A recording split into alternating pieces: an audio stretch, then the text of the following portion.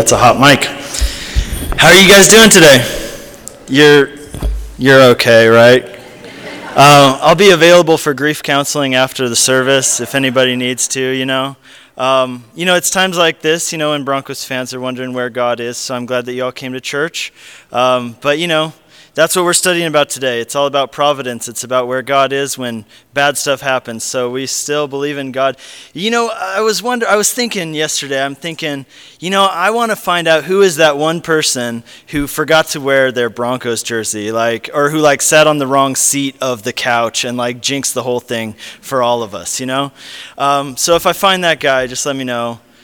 We want to pray for his soul. So, but let's go ahead and get into God's word. It's probably a little bit more profitable way to spend our time. Let's pray. Heavenly Father, we thank you that you are sovereign. We thank you that you are providential, Lord. We thank you for your great love for us, Lord. We thank you, Lord, that you have chosen to dwell in your children, Lord. And we ask this morning, fill us with your spirit, fill this place with your presence, Lord, and fill it with joy. Lord, we want to have a spirit of celebration as we approach your word, as we come to these holy things, and as we study about who you are and what you've done in our lives. And Lord, with such an obscure text today, Lord, we ask that you would give us insight into this and really show us what it is that you want to speak to us through this, Lord, because we believe that all of your word is God-breathed and profitable for our edification, for training us in righteousness. So, Lord, we ask that you would do that work this morning in Jesus' name. Lord, give us ears to hear, give us hearts to receive. In Jesus' name, amen. So we are studying the life of Joseph at the end of the book of Genesis. We've actually been studying through the entire book of Genesis. We just picked it up last Sunday again, starting with the life of Joseph. This is the last of the great sagas that makes up the book of Genesis.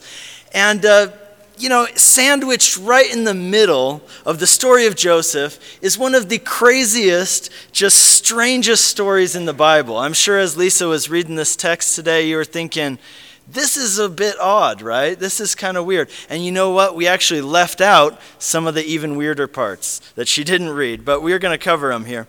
It's one of the strangest stories in the Bible. It's just odd. It's this story of Judah and his crazy, messed up family, and he impregnates his daughter-in-law, and it's a big mess. This is one of those chapters where, you got those illustrated children's Bibles. You're not going to find Genesis chapter 38 in your illustrated children's Bible. I looked for it, but I just couldn't find it. We're not going to have any coloring pages for your kids, no flannel graphs of Genesis chapter 38. When you read this story, you can't help but wonder, why in the world did this story need to be included in the Bible? I mean, we only got so much stories that can fit in the Bible here. Would we really be missing a whole lot if this story had been left out? Or at least not, we don't need all the gruesome details, right? What is this story in here for? Now, in order to properly understand Genesis 38, we need to remember that Genesis, right, it's written in a very artistic way. This isn't just, a straight, dry recording of history. When God inspired this book, he inspired it in such a way that it would be a literary masterpiece, that it would captivate us for generations, right? That it would draw us in, that people would go over this text for thousands of years, and they would continually be amazed by the depth of it, by the layers of the message that's contained in here. So you see, the purpose of this story, to understand it, you have to understand how it fits into the whole of Genesis. And it has two important functions. The first function is very straightforward. It tells us the family line of the Messiah. That's what we've been following throughout Genesis. Jesus is actually going to descend from Judah, and specifically, he is going to descend from Judah's son, Perez, who is born out of this whole crazy mess that happens in chapter 38. Now, that's one reason why this story's in here. But if you think about it, right, it could have been done without telling us all the details, right? It could have just been said, then Judah had a son named Perez, and the end. Now back to Joseph. But why all the gruesome details? Well, here's why. Because like in so many places in Genesis, what you have is that these stories play off of each other. There's juxtapositions, there's contrasts, there's parallels, and that's exactly what we have here. And that's why I really wanted to teach Genesis 38 and 39 together. Because in Genesis 38 and 39, these two chapters, they really do play off of each other. They're juxtaposed, they contrast and parallel with each other. In these two chapters, what we have is two stories of two brothers.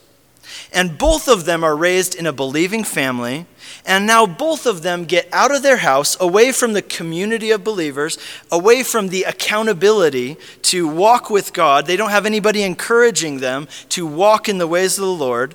And they both face temptation to sin sexually, sexual immorality.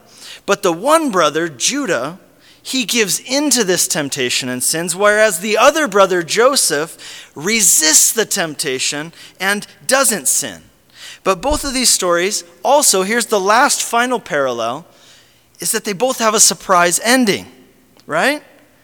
The brother who sins is blessed and becomes one of the ancestors of the Messiah, Jesus Christ, the Savior of the world. And the brother who doesn't sin gets lied about, loses his job, and gets wrongfully imprisoned. Isn't that interesting? Isn't it surprising? Shouldn't it work the other way around? Shouldn't it be that the guy who does the wrong thing is the one who suffers, and the guy who does the right thing is the one who prospers? Wouldn't that be fair? Isn't that how we assume that life should work? That bad people get bad things and good people get good things. But the Bible tells us, and our own experience tells us, that life is a lot more nuanced than that. It's not so simplistic as that. And the reason why life is not so simplistic, the reason why life is more nuanced than that, is because there are a few things that exist in this world. One of the things is sin.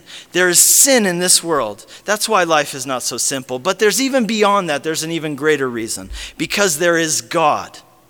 Because there is a personal God who is actively at work in the world. He's actively involved in our lives, and he's acting both miraculously and providentially. God is a God of love and grace. He's a God who created us so that we would know him, so that through him we could have a relationship with him, so we could know him. And he is above all things. He is working in all things. He is working out his purposes and his plans through what sometimes seems to us, from our perspective, to be chaos here in human life here on planet Earth, right? So as we look at Genesis chapters 38 and 39, we're going to be talking about the surprising realities of godliness and grace. And specifically what that means is this. The surprising reality of godliness and grace is this. Godly living will not guarantee you an easy life. That's what this story shows us. And grace, by definition, is undeserved. It's unearned, it's unmerited favor. You know, you could say this. There is not a single page of the Bible, there's not a single story of the Bible that does not give us a contrast between traditional religion and the gospel. There's not a single story that doesn't give you a contrast between traditional religion and the gospel. What do I mean by that? Traditional religion says this: here are the rules for right living. Now, if you follow these rules, then God will bless you and you will have a good life, right? But essentially what we see here in Genesis 38 and 39 is that Judah is not godly. He doesn't live right, but he is blessed. And Joseph is godly. He does live right. He does live a godly life, but over and over we read that God is with him and blessing him. But in spite of that, instead of his life being characterized by ease and comfort, his life is characterized by trials and injustice and people mistreating him and sinning against him. And that doesn't calculate, right? It doesn't fit into the formula of how people assume that life should work. That if you live a good life, then do the right things, then you will get good in return. The purpose of these stories is to show you the surprising realities of godliness and grace. And the reason these realities exist is because life is not ruled by karma. Life is not ruled by the forces of the universe. Life is ruled by a personal God who is actively involved in each of our lives, working providentially. So let's look at the text. The first parallel that we see between Judah and Joseph in these chapters is this. They both grow up in this Christian home and then they leave home. Okay? So Joseph and Judah, they're sons from the same family. They're the sons of Jacob. Their great-grandpa was Abraham. Their grandfather was Isaac. Their dad was Jacob, also known as Israel. They come from this long line of people who are walking with God, people who live in covenant relationship with God. And now they're both away from home. Joseph was taken away from home against his will. He was sold into slavery by his brothers. But Judah leaves home by his own choice. We read in the first verse, if you have your Bible, please follow along, of chapter 38, that Judah turned aside from his brothers and went off somewhere else. Now that's interesting.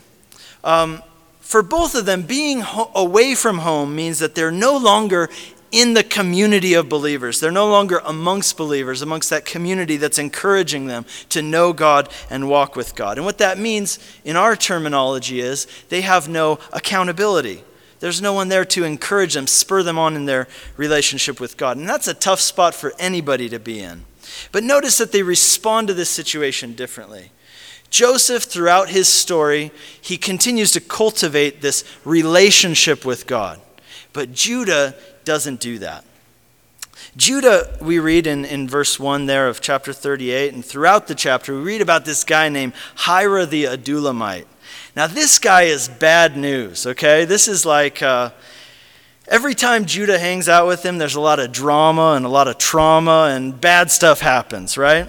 I remember when I first became a Christian, I was only in high school, I was young, and I remember that I did what many Christians tend to do. Right? I had two groups of friends. I had my Christian friends, and I had my non-Christian friends.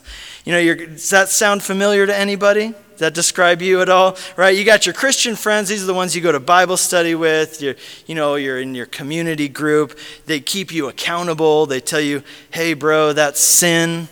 We shouldn't do that. And then you've got your other friends, right? Let's just say they're the opposite of an accountability partner, right? They're the one who says, hey, bro, that's sin. Let's do that twice. You know what I mean? And Hira the Adullamite, let's just put it this way. He is not Judah's accountability partner. Judah doesn't have an accountability partner right now. He's just hanging out with this guy, this heathen guy. He's not walking with the Lord. He's not living in a way that pleases the Lord. It's just a bunch of sin and a bunch of folly that's going to cause him a lot of grief and sorrow, because that's what sin does ultimately. And so what I'm saying is this. There are a lot of Christians who live this kind of double life. They have two groups of friends, the Christian friends and the non-Christian friends, and they behave differently depending which group of friends they're with.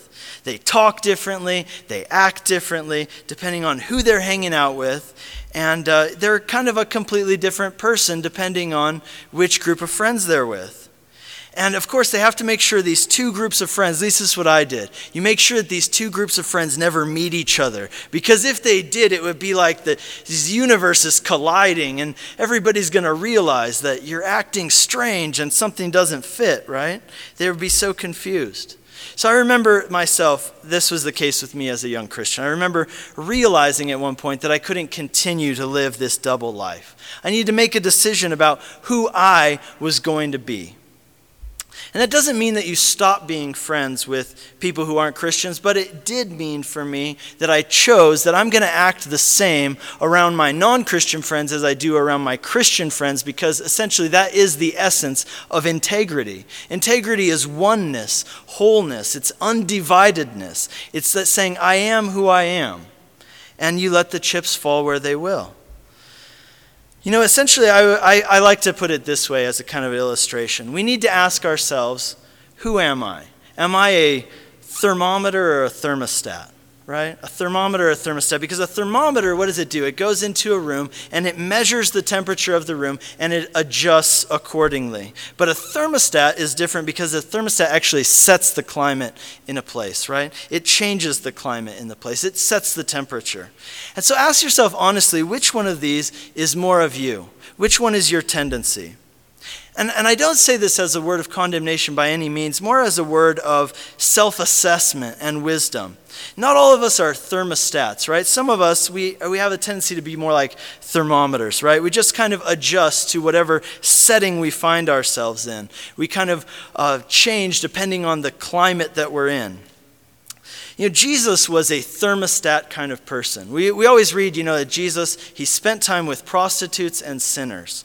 Well, Judah also spent time with prostitutes and sinners, but in a different way, right? Because Jesus was able to hang out with the prostitutes and sinners because he was this thermostat type of guy. He went in there and he set the tone. He talked about the kingdom of God. He called people to repentance. Judah, when he hangs out with prostitutes and sinners, he doesn't talk about the kingdom of God. He just kind of conforms and he gets right involved in what they're doing. And so we need to ask ourselves, honestly, what is my tendency? Who do I tend to be like? Am I a thermostat or am I a thermometer? And if you are more of a thermometer, then that means that you need to choose to use a lot of wisdom and discernment with who you spend your time with and what situations you put yourself in. It's wisdom to know your weaknesses, to know your tendencies. So the other thing I would encourage you to do is not only question yourself, am I a thermometer or a thermostat? What situations are good for me? But the other thing is this, make a decision, a determination that you will not be a different person around unbelieving people than you are around believing people. Don't be a different person. Be confident in who you are in Christ. Don't ever be ashamed of him who was never ashamed to call you his own. Joseph was a person of integrity. Judah was not. So Judah gets hooked up with this ungodly crowd. He hangs out with, this Adulamite guy, and he meets this girl who's also not a believer. They get together, and they have 3 kids, Onan, and Shelah, which is a bummer of a name if you're a guy, right? Hey, what's your name? My name's Sheila. Nice to meet you. And everybody's like, okay, Sheila, nice to meet you.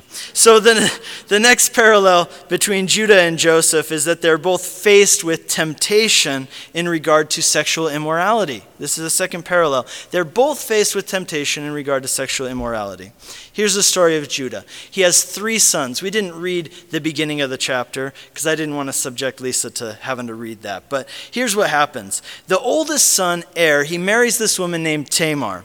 Now, we don't get a lot of details on why, but it tells us that this man was so wicked that God actually just killed him. He didn't die of natural causes. The natural cause was God killed him. That's what it says in the text. He was a wicked man, and God killed him. We don't know why. I assume that if he's wicked, that means that he's hurting other people, and God is a protector of the weak. So the practice of that time was called Levirate marriage. Now, Levirate marriage essentially means this. This was something that was later included in the law of Moses, but it was common in all the cultures of that time. If a man dies without having an heir, without having a son or any children, then his brother would marry his widow, and then they would have children, and those children would count as the deceased man's children. They would be heirs to the deceased man's fortune and name and all of these things. So that was the practice of the day. That was what was supposed to happen here. It was the law. Onan knows this. This is the second son. So Judah gives this woman Tamar to his second son Onan. Now he knows this. He knows that any child he fathers will not count as his own son. So what does he do? He takes advantage of Tamar. Tamar had not wanted to marry Onan per se, She did not necessarily love this man, but she was willing to sleep with him because she wanted to get pregnant so she could have an heir for her deceased husband. And so what that means, here's Onan as an evil guy, is that he's thinking, well, if she doesn't get pregnant, well, then she's going to keep sleeping with me because that's why she's sleeping with me in the first place. So I'm going to make sure that she doesn't get pregnant. He's using her. He's taking advantage of her. He doesn't love her. He's not treating her with respect. He's totally disrespecting her and using her in a selfish way. And what happened? God killed him too. Wow, this is not going well for this family. So how many guys are there today who do a similar thing to what Onan did? They lead women on with this kind of promise, with all these promises. They say these words that the women want to hear so that they can get them in bed, but they have no intention of committing to them. They're just selfishly using them. Have you ever seen that before?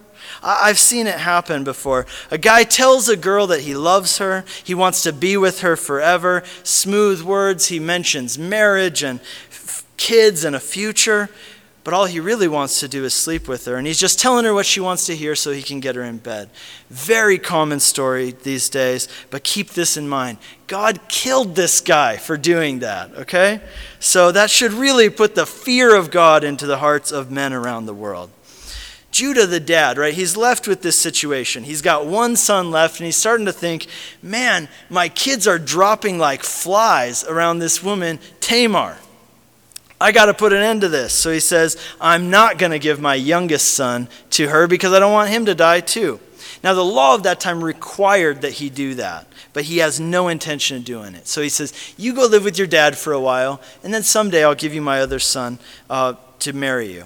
Now, what Judah's doing is wrong, right? It's against the law. It is also unjust and unfair. It's leaving this widow without a husband, without a child. She is one of the most vulnerable people in that society. No one is going to marry her. She has no source of income. She has no one to take care of her when she gets old. So Judah is really doing a major disservice to this woman. He is really sinning against her by refusing to give his youngest son to her.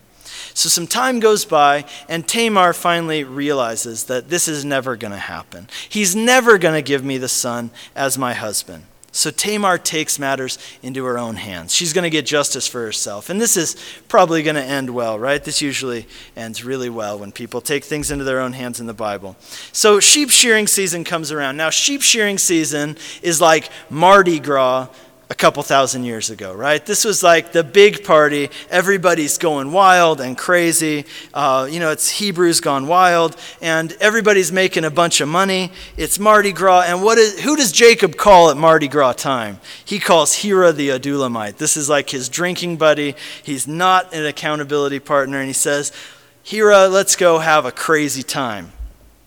So at the same time, Tamar's realizing this is her one opportunity to get justice, right? To get what really is rightfully hers. So she dresses up like a prostitute.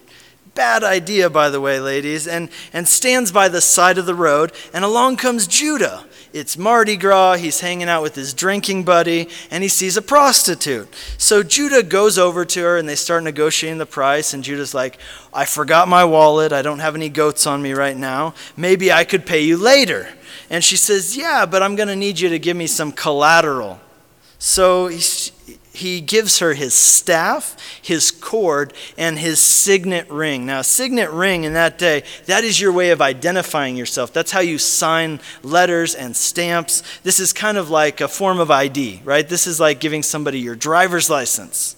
So he sleeps with her, they go their separate ways, and Jacob tries to send payment to her so he can get his driver's license back, essentially, right? But she's nowhere to be found. So check out what happens a few months later. Judah finds out that Tamar is pregnant. She's been immoral. Can you believe this? What an outrage. She's been immoral.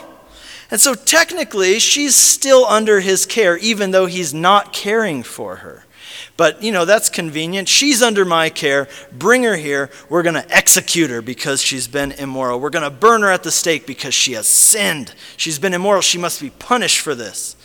How could she do such a thing? I mean, she's betrothed to my youngest son. This is wrong. So they bring Tamar and they say, what's going on? And she says, well, I slept with this guy. Maybe you could help me to identify him.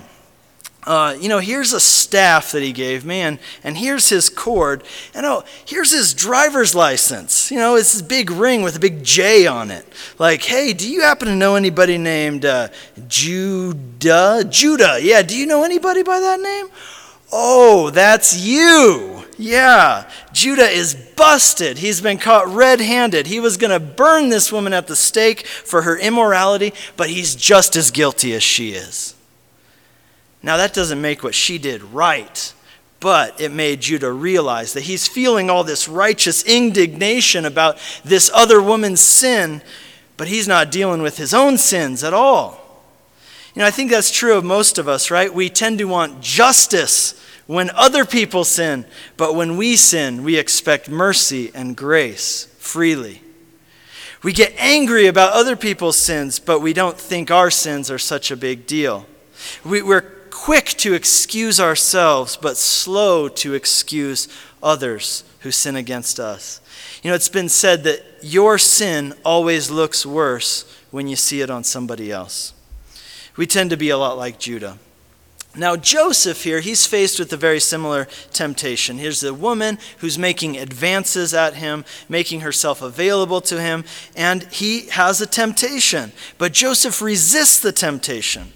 He gets taken down to Egypt by the providence of God. Remember last week we talked about how the overarching theme of Joseph's life is the providence of God. He ends up in the house of this man named Potiphar, who's the captain of the guard. Now, captain of the guard in English kind of sounds like chief of security. It doesn't seem like that big of a thing. But captain of the guard, this is more like secretary of defense. This is a guy who answers directly to Pharaoh. So by the providential leading of God, Joseph ends up in this house. You know, the long and short of the story is that God is taking Joseph to the place where he will essentially be prime minister of Egypt so he can save many lives.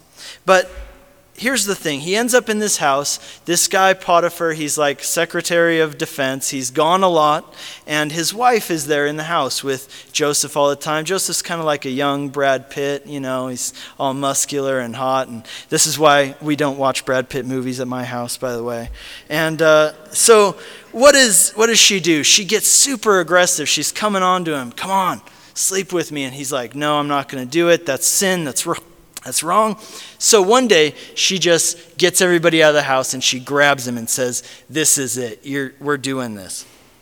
And what does he do? He wiggles out of his clothes that she's hanging on to and he runs out of the house in his underwear, right? He's just running away. That is given in the New Testament actually as the prototype of how we should respond to temptation. Paul the Apostle says to the Corinthians, he says, flee from sexual immorality. Run away. Run away. Don't negotiate. Do what Joseph did. Run away. To Timothy, Paul says the same thing. Flee youthful passions. Don't negotiate. Don't talk about it. Don't think about it. Just get yourself out of there as fast as you can. You know, Proverbs says that who can take fire in his lap and not be burned? Just flee it. Run away. Don't get burned. Now, what was the difference between Judah and Joseph? What made the difference in their lives? You know, that the one man was able to resist temptation, whereas the other man was not. Joseph exhibits this great self-control. Judah does not exhibit self-control. And I want to talk about this. What is the key to Joseph's self-control, and what is the key to us having self-control? You know, the text actually gives us a hint as to what the difference was here. When Potiphar's wife starts making these advances, how does Joseph respond? He says, how can I do this wickedness and sin against God? He doesn't say, how can I sin against my boss who's been so good to me? He says, how can I sin against God? Now that gives us some insight into the true nature of self-control. Most people believe that self-control is really a matter of the will. I must will, by my willpower, I must suppress the bad desires I have. And I look at my desires and I say, these desires will lead to problems in my life, so I suppress those desires. I'm not going to think about those things. I'm going to say no to myself. That's self-control, right? The will in charge of the heart, overriding the desires of the heart. But that's not what happens in this story. Joseph doesn't look within and suppress his desire for Potiphar's wife. What he does is he actually looks out to God to enhance his desire for God. And here's what I think really illustrates really well how self-control works. Genesis chapter 29, Jacob and Rachel. Jacob falls in love with Rachel. Maybe you remember the story, we studied it a few months back. He wants to be with Rachel so bad. He wants to make her his wife so bad that he submits himself to 7 years hard labor in order to be able to make her his wife. And at the end of it, we read one of the most beautiful lines in the Bible. It says that Jacob worked for 7 years for Rachel, but they seemed to him but a few days because of his love for her. That's self-control, right? He submits himself to all this hard labor. He had many desires. He had a desire to take a vacation, take a break, not be the slave anymore. He had a lot of desires, but none of his desires was as great as his desire for Rachel. He wanted her more than he wanted all the other things. In other words, she was this one overmastering, this one supreme desire of his heart that put all his other desires in their proper place. That's the way that self-control works effectively. That's the key to effective self-control, is that you need to have a Rachel. If you want to have self-control, you can keep suppressing those desires, but after a while, you're going to get tired, and the time will come when you become weak and you're not able to resist anymore. But to have effective self-control, the key is not to suppress desires, but to reorder your desires. The key is that if you want to have self-control really effectively, you need to have a Rachel.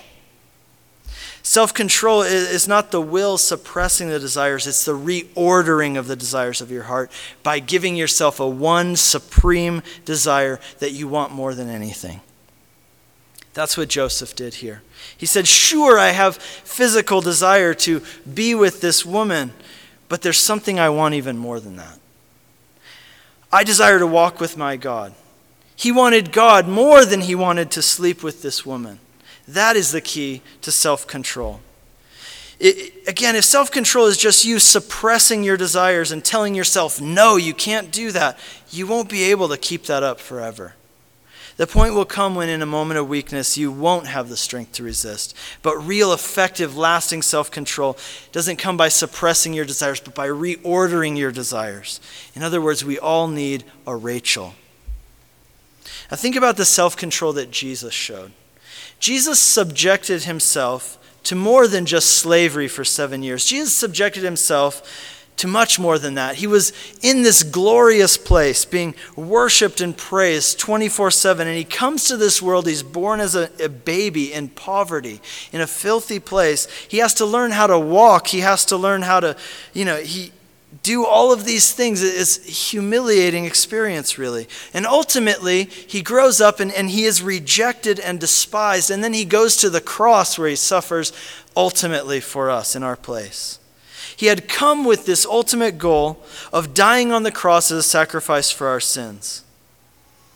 But all along the way, he faces temptations to turn aside from it. Do you remember that? Jesus faces temptation in the wilderness. Satan comes and says, turn aside. I'll give you this. I'll give you that. He tempts him. And truly, Jesus was tempted by these things. Even on the road to Jerusalem, he could have turned away. He didn't have to go. Up until the very last moment when they arrested him, he could have run away. He had the temptation to turn away from this thing which he had come for. But what kept him going? Why did he do it? How did he endure to the end? The reason was because of his love for us. Because of his desire to redeem us and make us his bride, to make us his own. That was stronger than his desire for comfort or anything else that he could have gained by turning away from that which he came for. In other words, he loved us. For the Father's sake, he loved us. And when you see him doing that for you, when you look to the cross, what you see is this, that you are his Rachel. You are that one supreme desire that he had that overrode all of his other desires, all of his other temptations. You are the reason he was able to endure, because he loved you. And to the degree that you see that you are his Rachel, he will become your Rachel. If you see that his love for you was the reason that he endured, when that really sinks in, that you see that you are his passion, then he will increasingly become your passion. Again, the key to self-control is not just use sheer willpower to suppress desires. The key to self-control is to make God your Rachel. The one whom you love and desire more than anything else. That supreme love and desire that puts all other things in their place. The reason Joseph is able to say no to Potiphar's wife again and again is because there's something he wants more than her. There's something he wants more than just this physical gratification that lasts for a moment. He wants much more desires to have a relationship with God, a walk with God. And he looks to God and sees God's love for him and providential care for him. And it just causes him more and more, his heart to swell with this desire and this zeal and this passion for God. And I hope that the same will be true of you and I. That's why we take communion every Sunday, because we want to look to the cross, that our hearts would be filled again. The third and final parallel that we see between these two stories is this. They both have a surprise ending. Judah walked away from the Lord. He's living in sin. He's sleeping with prostitutes. He's raising kids who disrespect women, who are so sinful that God has to put them to death. Tamar takes justice into her own hands, and she becomes a prostitute and tricks her father-in-law into impregnating her. But that's not the end of the story, right? The end of the story, we didn't read this part either, is this. She has twins. She has 2 boys. And one of those boys, his name is Perez, he becomes the great-great-great-great-great-great-grandfather of Jesus. God chose Judah. He chose this crazy story, the strangest story perhaps in the whole Old Testament. And God associates himself with that. He says, this is the way that I will bring in the Messiah. Isn't that surprising? He not only chooses Judah, but he chooses to come through this whole debacle with Tamar and this injustice and this immorality. In the first chapter of Matthew, in the genealogy of Jesus, you read that the name of Tamar, Jesus comes through Perez, the son of Tamar in Judah, a child conceived in sin, really. Why would God do that? Why would God choose Judah? Why would God come into the world through this kind of family, through this kind of messed up situation? He could have easily just come through Joseph, right? I mean, Joseph was like the perfect son. He could have easily come through Benjamin. Benjamin never really makes any mistakes. But God chose to make this messy story part of his story. And another part of the surprise ending is that Judah repents of his sin. Did you notice that in the last verse that we read? It says that he never touched Tamar again. That's a sign of repentance. He recognized his sin. He said, you are more righteous than I. In other words, I'm a sinner. And then he never touched her again. That's a sign of repentance. We see more signs of repentance. The next time we see Judah, guess where he is? He's back in the congregation of believers. He's back with his brothers, and he does one very surprising thing next time we see him. He offers to sacrifice himself to save his brothers. He's acting as a picture of Jesus. And here's the point. Why would God choose to come through Judah and Tamar? Here's why. Because God wants to show us that there is room in his family for even the worst of us. For those who have been immoral, for those who have failed as parents, for those who have sinned sexually, for those who have been immoral, he wants to show us that if you will humble yourself before God, if you will repent of your sin, God's grace is big enough to save even the worst of us and bring us into his family and make us his family. It's been said this way, that grace is like water. It flows to the lowest part. That's what Judah represents. The grace of God flowing to the very lowest part. God's word says it says, God opposes the proud, but he gives grace to the humble. Judah doesn't deserve the grace of God. He doesn't deserve to be blessed in this way. He doesn't deserve for God to associate with him and show him favor in this extraordinary way by including him in the messianic line. But Judah humbles himself, and that's why he makes himself available for God's grace. He makes himself a recipient of God's grace because he humbles himself. The surprising reality of grace is that God does not bless us because we deserve it or because we've earned it, because we've done all the right things, but he lavishes grace on those who are humbly submitted to him. That's what we see in the story of Judah. But the surprise ending of Joseph's story is that although Joseph was godly, and we read multiple times that God was with him, in spite of that, a bunch of really bad stuff happens to him over and over. He gets sold into slavery. He's betrayed by his own family, who were supposed to be believers. And now, in refusing to sin by sleeping with this woman, she lies about him and he gets put in jail for something he didn't actually do. This isn't how we usually imagine God's blessing and favor and presence in our life looking like, right? People tend to think that a blessed life means it's a problem-free life. And if bad stuff happens to us, we lose our job or people treat us badly, we start to ask, where is God right now? How, God, could you let this happen to me? But the surprising part of the story is this: God is right there.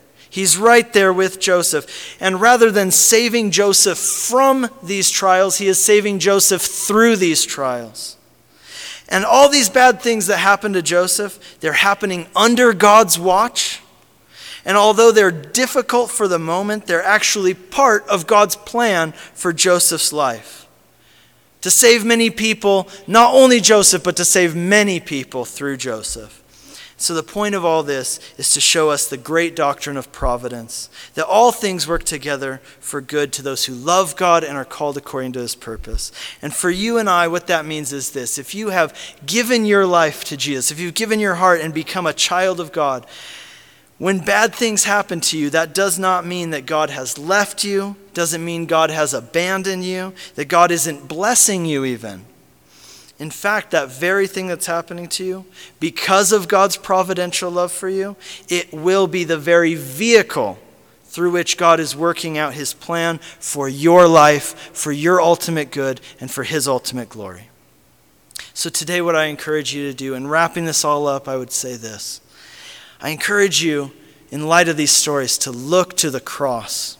Look to Jesus and see in Jesus the fullness of God's love for you. And see in Jesus the fullness of God's grace towards you and I who don't deserve it. And see in Jesus the fullness of God's providential care for you. And as you see these things, I pray that your heart would swell with love for him and even greater devotion to him. Amen? Let's stand and pray.